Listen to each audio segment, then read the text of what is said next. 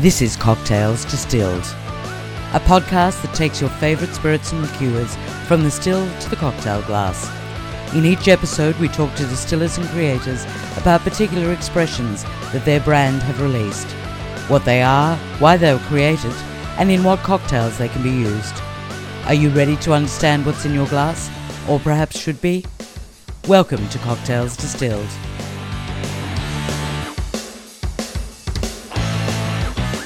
As spring descends in the Northern Hemisphere, it's the perfect time to pay tribute to the efforts of the humble bee.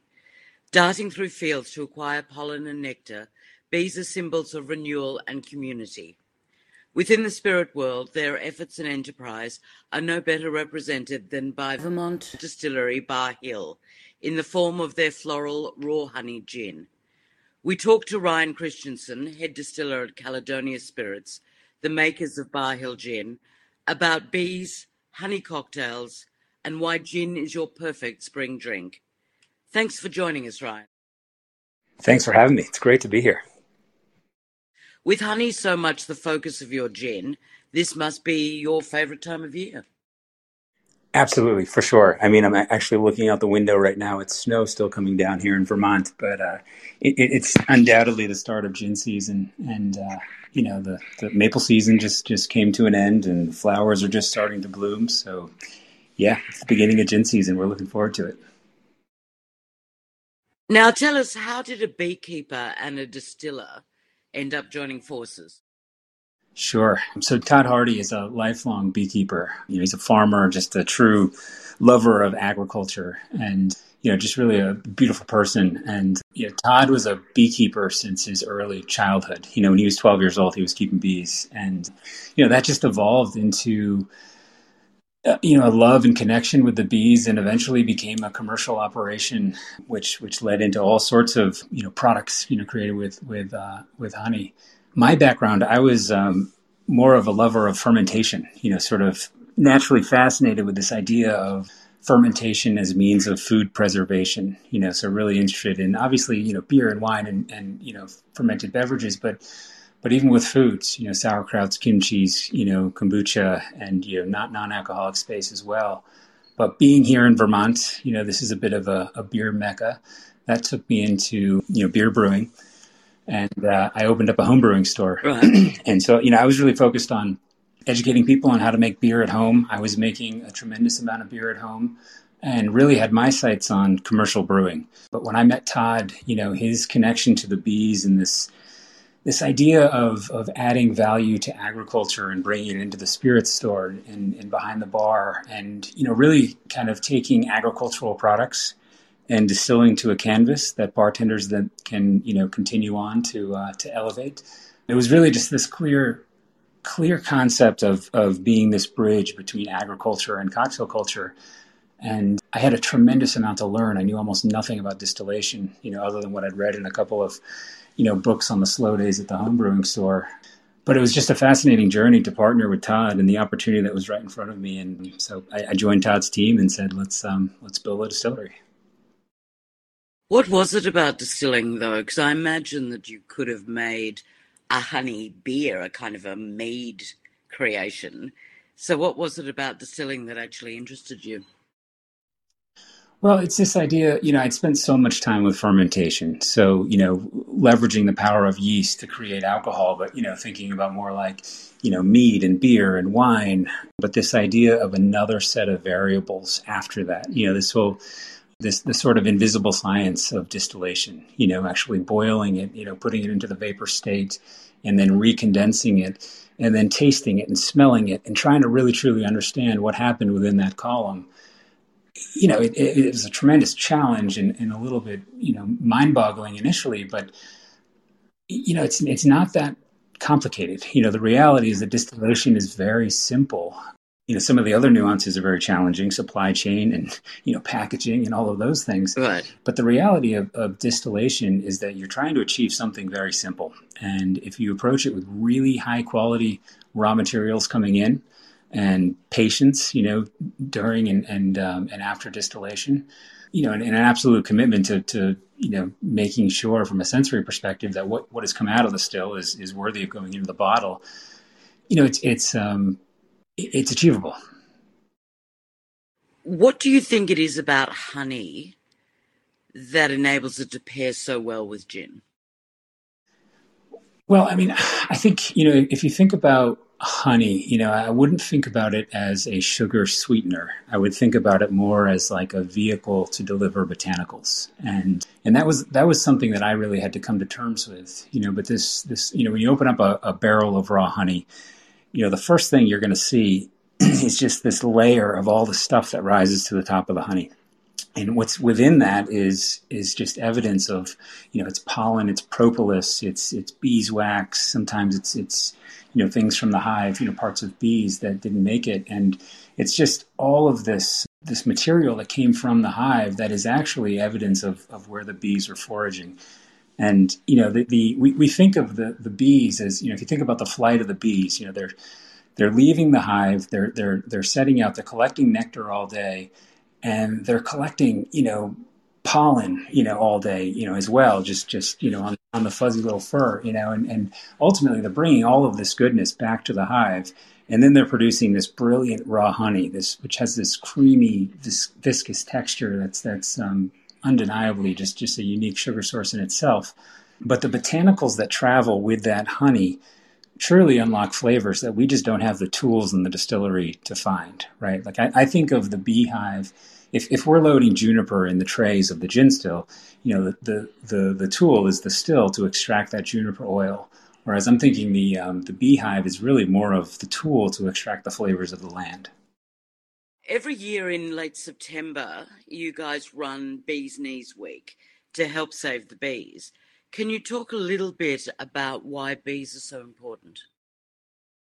Yeah, I mean, bees are vital to our food system. I mean, it's vital to humanity.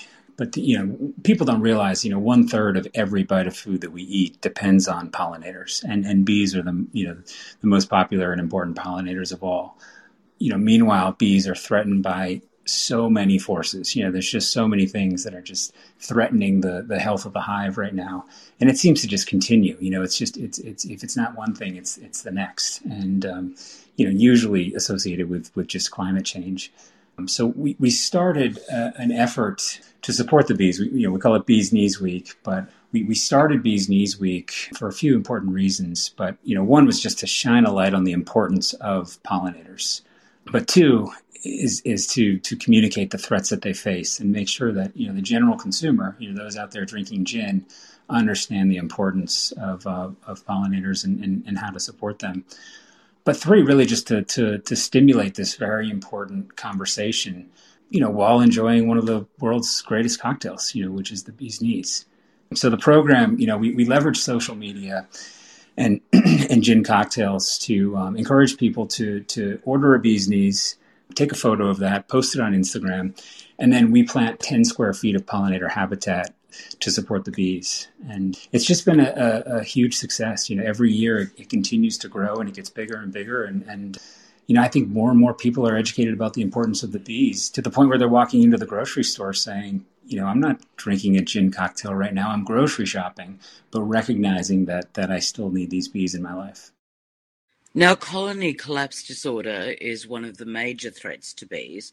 Can you explain what that is? Yeah, colony collapse disorder, it's generally, when CCD affects a hive, you'll find that, the vast majority of the bees, which is, largely the worker bees, just unexpectedly die. And, what generally happens is, that just leaves the hive with, insufficient nectar to feed the queen and the next generation of hives. And ultimately the life of the hive comes crashing down. Do they know why? I don't know. I think there's a lot of theories. I think generally it's being tied back to the use of neonics in agricultural practice. Just this use of these terrible pesticides that just impact the flight and the health of the bees. So you talked about planting habitats around your distillery. So I assume you ensure that those habitats are completely natural and don't have any sort of pesticides or... Yeah, absolutely. It's Actually, the partnership that we've established is with a group called Be the Change, and they do amazing work with, largely they're planting in and around solar fields, but they're really focused less on commercial beekeeping, but more on wild pollinators. So, and it goes way beyond the honeybee. This is, butterflies, and, this is hummingbirds, and there's just so many more pollinators than we even realize. But when you walk into these fields, the life is just amazing. I mean, you'll see so many insects that you've just never really paid attention to. And walking through the fields with Mike, who heads up the organization, I mean, he'll point out to you some of these really important relationships, and the hummingbird and the jewelweed, for example, and just how just evolution has brought these pollinators and these plants together to produce these things that we all just blindly take for granted every day. Now, how big are the habitats that you have around your distillery itself? So we're located here in Montpelier. We have a new distillery here in Montpelier. We're about 1 mile outside of downtown Montpelier. So we're, granted, Montpelier is a very small town, but it is the state capital. Across Berry Street is Sabin's Pasture, which is about 100 acres of undeveloped land. And it's a pretty rare thing to have in a downtown capital. So there's just a lot of life around us. And then on the other side of the distillery is the Winooski River, which is actually a river I grew up in a couple towns, east of here. So it's a really special piece of water for me. You mentioned that you did move recently. Can you tell us a little bit about the new distillery? Yeah, so the distillery, it's located, we actually got to build the road and name the road. So it's located here on Gin Lane in Montpelier. But it's a 27,000 square foot distillery. We built this distillery with a real focus on sustainability and really ensuring that we can minimize our footprint. And that's work that continues on. We still have a lot of work to do on that topic, but we're equipped with an 84 kilowatt solar array on the roof. We have a water recirculation system that's powered by electricity, but that electricity is offset by that solar array. We have waste separation here on site to make sure that our waste stillage can make its way to a biodigester for energy production. Nice. We've really designed this whole facility, as efficiently and in as clean of a possible way to produce our spirits while telling our story. When you walk into the Gin Lane distillery, you're going to see barrels of raw honey. You're going to see silos of grain. It's really going to feel a lot like an agricultural experience because that's what we're here to do. We're really the next step. We like to think of ourselves as an opportunity for farms, but more so the bridge to cocktail culture. So you'll see the silo, full of grain. You'll see the distillery. You can see our team, producing spirits. And then you'll land at a cocktail bar. And, here on site, we have a full kind of world-class team of bartenders that are making amazing cocktails and, really trying to elevate the experience while educating people. What is it about a gin cocktail that's so special? How can I make this at home? And how is this really related to agriculture anyway? Those are important questions and conversations that are having. I like to think you can have a fancy drink with mud boots on. It's a safe space here. Nice. Yeah. Now, you mentioned barrels of honey. How much honey is actually in each bottle of Bar Hill? So the Bar Hill vodka, we also make a vodka. We don't make as much vodka as we do gin, of course, but our vodka is made from fermented raw honey. Right. And it takes about 4 pounds of honey to produce 1 bottle of vodka. And that's because 100% of that product is made from raw honey. In the case of our gins, we're working really hard to preserve the raw aspects. So the honey is being added after distillation. And we're using just enough of that honey to bring a balance to that big, bold burst of juniper. Inside of our basket in our gin still, we're only using juniper. So we're extracting a tremendous amount of juniper oil because we really want to bring people right straight to gin. Bar Hill is a big flavor, and that was very much intentional. It's the body of the honey and the balance between the honey and the sort of resinous juniper that allow the botanical nuances to kind of shine through. So does that mean other than juniper, there are no other botanicals? That's correct. Yeah, it's just sort of the countless botanicals that live within the raw honey. Explain to us exactly how raw honey post-distillation actually works. Because, I mean, honey is quite sort of thick and viscous. Yeah, for sure. It's really challenging, to be honest. And it's not necessarily challenging, but inconsistent. Obviously this is real ingredients coming from real beehives, and it's there are simple buttons that we could press, but we choose not to. We could heat the honey, we could filter the honey. There's a variety of things that we could do, before it comes into our process, but that would sacrifice the flavor.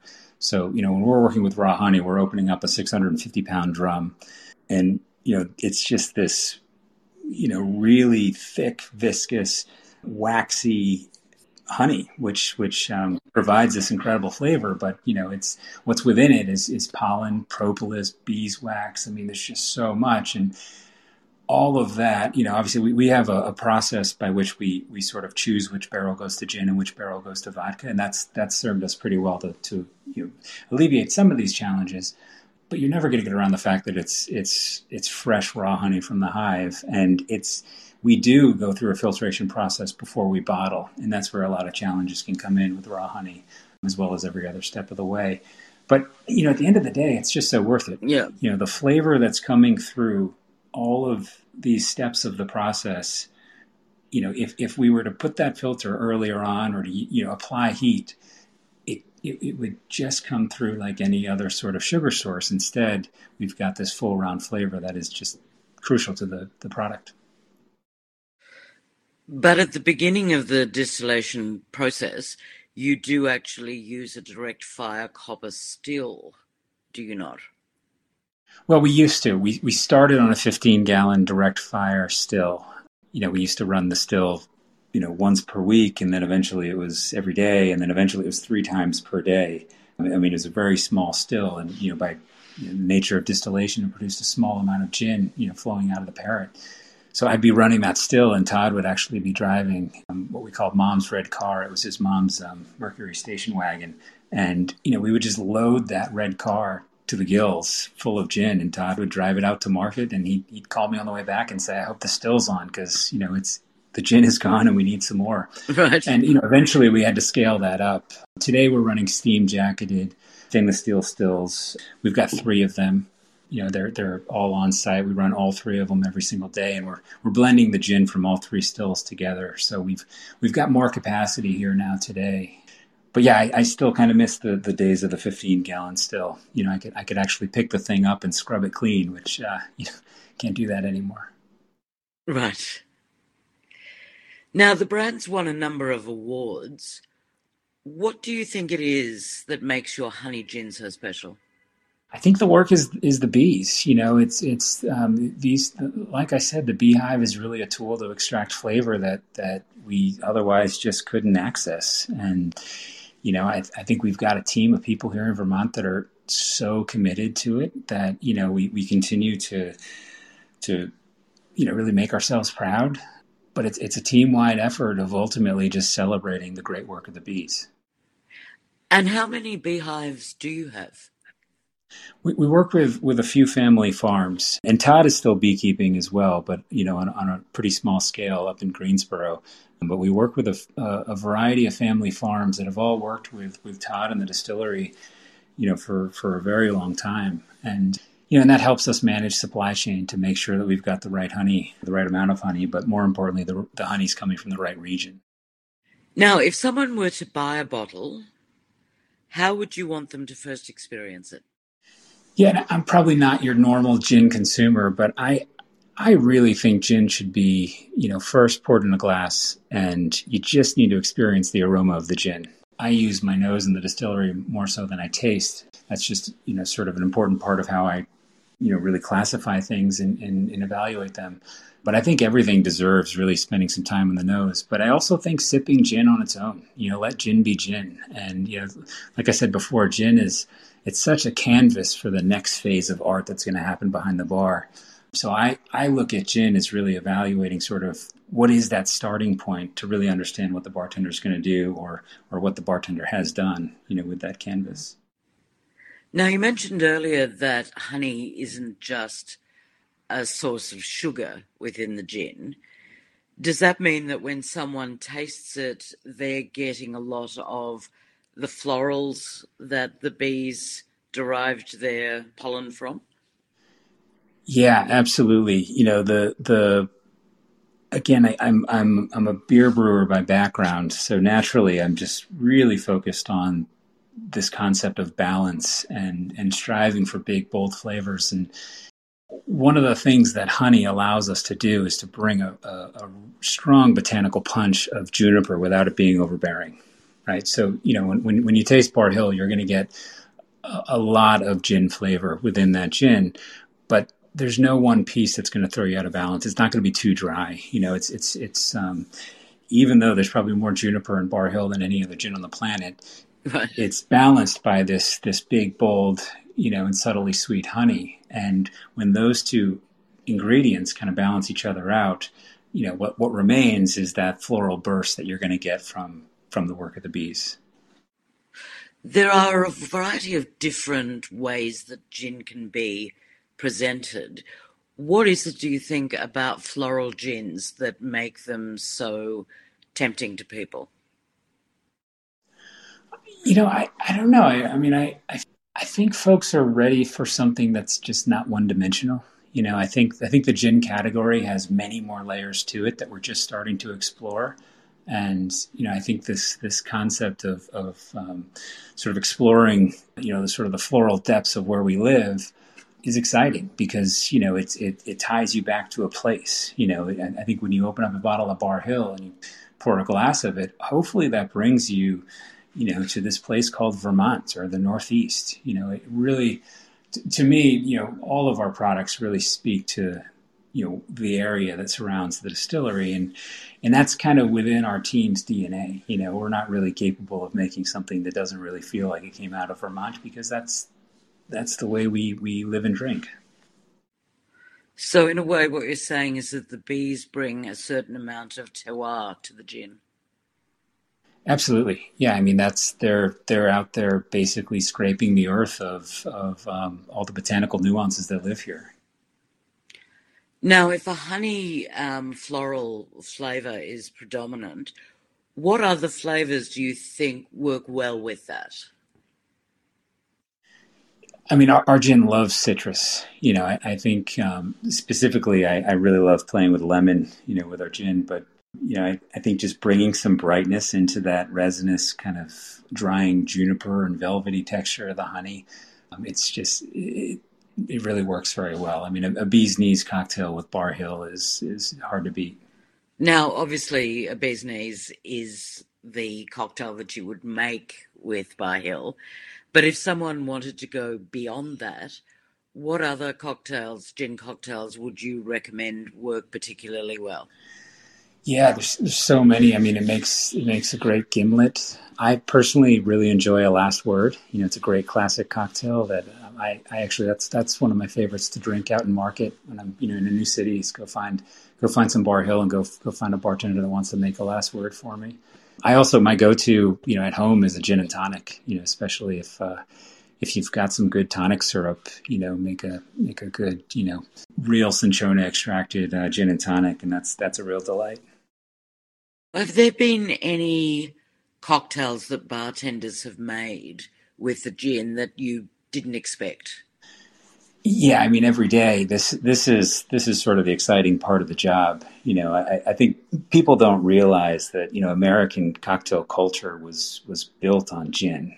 Gin was just front and center to sort of before Prohibition, during Prohibition, after Prohibition, and 2/3 of every cocktail menu was gin. And it wasn't until the 50s and the 60s with great marketing that vodka replaced gin. And that's arguably okay, but it's only great marketing that could have folks thinking that they love something flavorless, odorless, and neutral.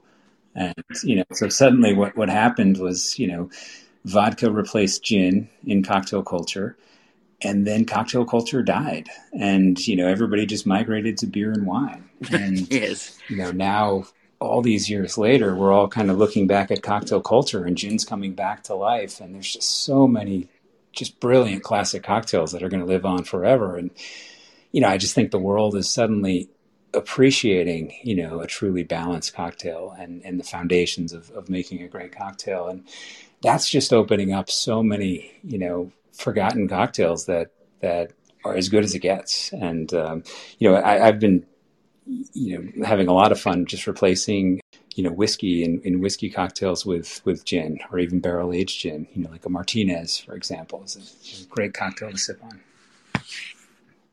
Now, speaking of barrel aged gin, you guys have brought out a Tomcat gin, which is an older aged expression. Do you want to talk to us a little bit about that? Yeah, Tomcat, it's a barrel-aged gin, so it's the same distillate that we're working with in the distillery. We're running the same process through the same still, but then we're sending it into the barrel room. We're putting it into a brand new American oak barrel. And, I'll tell you how that came about. We, back at the 15-gallon still that I mentioned to you earlier, when we decided to scale up into the 300-gallon still, that took us about a year and a half to get the flavor right. And it was quite a challenging project, but we had an absolute commitment that we weren't going to go to market without really making sure. I mean, if I could detect it in a blind taste test, I knew it wasn't going to go to market. And we were making some really good gin. It just wasn't quite where we wanted it to go. And at the same time, we had this still that I wanted to be making whiskey at the time. And we didn't have enough money to fix the whiskey still, and I was having some condenser issues with it. So the whiskey still was shut down, and I had just bought a bunch of brand new American oak barrels. And so I guess it was really means of procrastination. I just couldn't bear to send any more gin down the drain. Right. And but at the same time, I couldn't send it to market. So we just threw it in the barrel. And it's just a couple of months later, we opened up the barrels, and there was this, the brand new American oak brought this kind of hard, dense, sort of Kentucky-like flavor. But when it met that juniper in the raw honey, it really just softened everything. And it gave it this sort of like coniferous aroma. I grew up here in Vermont, and my parents had a plot of land with a bunch of cedar trees in the back. And it was like reminiscent of building forts in my backyard when I was a kid. And it was truly this flavor that was really special. And it was more of an aroma that I really hadn't experienced. And we said, hey, there's something to this. So we actually, at that point, we named it Tomcat, not thinking that would be the name and market, but just it's what it tasted like and smelled like and felt like. And so it was sort of the nickname for the barrels of Tomcat up in the loft. Eventually, the name stuck, and we took it to market. And has that been as successful as your original gin? Yeah, I mean, we don't make as much. We struggle to keep up. But it's just got a tremendous following. I mean, I've had a lot of fun, just with my beer background. A lot of my old homebrewing buddies. It seems like a lot of my beer friends are really taking a liking to Tomcat. But it's also done really well in the whiskey world. It's kind of like in the hot summertime. When it's just too hot for bourbon, Tomcat's a really nice play. And then similarly in the winter, it makes a great winter gin cocktail. Now, the UK has been going through a gin renaissance for a number of years. Do you think that gin has had the same sort of impact in the US? I mean, not to the point that the UK has had. I mean, Americans are still drinking way too much vodka. And, I think of like vodka's like skim milk, and I just can't quite figure out why people are still drinking it. But I mean, I enjoy making vodka, but when we make vodka, we're distilling twice and only twice. We're like this idea of distilled 40 times for a better flavor that just doesn't check out. That's distilled 40 times to remove the flavor that you didn't like from the starting point. We started with pure raw honey. We're going to distill as little as we possibly can. We've got to get to 190 proof to call it vodka, but we want to hold on to that essence. Everything that came from the land and from the beehive, we're trying to make sure that travels through the column and lands in the vodka. And that's easier said than done. It requires us to run incredibly slowly and 2 passes and only 2. but we're really proud of the vodka we make. But at the end of the day, gin is where the excitement is. There's just too much consumption of vodka, and I think folks need to look past the marketing and really think about the flavor that they're consuming. And I think when we do that, when we're honest with ourselves, gin is a really exciting place to be. Do you think that the US is still progressing towards a gin renaissance? Yeah. Or do you think that it will always not be quite as popular as bourbon? No, I think it's coming. I think it's inevitably coming. I think globally, it's you can't hide from the fact that 2/3 of the cocktail menus during Prohibition were gin, and that's where all of the greatest cocktails were invented. Just before Prohibition, during Prohibition, or after. And that's that's going to come through. It's just a matter of the right conversations, and those conversations are happening. I mean, consumers are so curious behind the bar, and bartenders are such great educators these days. COVID allowing, we're going to get back to having some of those great conversations again, and great gin cocktails will prevail. Do you think that COVID has, since everyone was making cocktails and drinks at home, has actually increased consumers' curiosity, and things like gin will, once everything is open, benefit from the fact that the curiosity will bring things forward by leaps and bounds?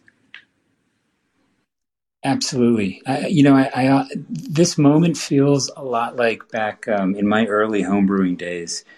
We were just a bunch of yeast geeks, and it was not cool at all. Right. we were not cool at all, and we're making a bunch of beer, and we're swapping recipes, and then eventually the bartenders started to ask questions and get curious, and then consumers got curious, and before we knew it, there was this craft beer renaissance, and everybody wanted to know every hop variety, when the hops were added, yeast strains. I mean, all of the details needed to be known, or they were detected while they were drinking it. I mean, the conversations got really vibrant. And I think what's happening right now with everybody locked at home, we're all making great cocktails at home, or we're perfecting it, or we're caring a little bit more. And I think when we're all allowed to go back to the cocktail bar, the conversation, between both sides of the bar is going to be that much elevated. And I think it's just going to be that much more contagious. And, I do think this is setting us up for a really good moment. I think the next phase of the Roaring '20s is upon us. Now, you guys have been going since 2011. What changes have you seen in the industry, and particularly in gin, since that time? It's been huge. I mean, in 2011 and 12, it was, a bottle of gin at, 35 or 40 US dollars was just, an insanely high price tag. And, it was really hard to get distribution. And, we really had to convince people that gin could even sell at that price point. And at the same time, our raw materials are so expensive, there's no way we could sell it for anything less than that. Over the course of just 3 or 4 years, suddenly there's just so many more gins out in the market. And now even more so, it just continues every day. There's more and more gins, but it's great. I mean, I love the variety that's out there.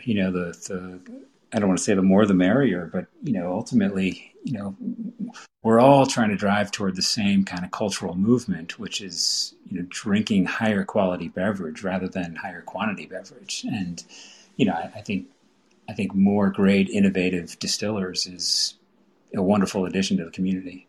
So a kind of a high tide rises all ships kind of thing. Yeah, absolutely. As long as folks are bringing great products out to market, it's an exciting place to be. What do you want people to take away from their experience of drinking Bar Hill Gin? Well, I think this team and this place in Vermont, gin just pairs well with great conversation, and that's kind of how we live here. And our team, we live with this ethos of asking ourselves this question of what makes the gin taste better, and that's beyond sort of the literal sense of what specifically makes the gin taste better. Of course, every step inside of the distillery makes a difference, but every step outside of the distillery makes a difference as well. So how we partner with farmers, how we take care of the land, how we support and empower our team, how we partner with our community. All of these things kind of create a world where gin just tastes a little bit better. And I think if folks can challenge themselves to look through the marketing on the shelf, look through the spirits shop and really try to find something that pairs well with the world that you want to live in. I think that's the conversation that gin should be driving right now. And I'm hoping that Bar Hill drives that conversation. Well, thank you, Ryan, for joining us. Obviously, if people want more information on Bar Hill, they can go to your website, which is actually caledoniaspirits.com, or they can connect with the brand on your social. Yep, you can actually go to barhill.com as well. And there's 2 R's in bar. Yep, and our Instagram is at Bar Hill Gin. Excellent. All right, well, thank you again for your time. Thank you, Tiff. Pleasure to be here. And we'd also like to thank you for listening. Be sure to visit cocktailsdistilled.com to access the show notes. And if you like what you've heard, we'd love you to subscribe, rate, or give a review on iTunes. Until next time, cheers.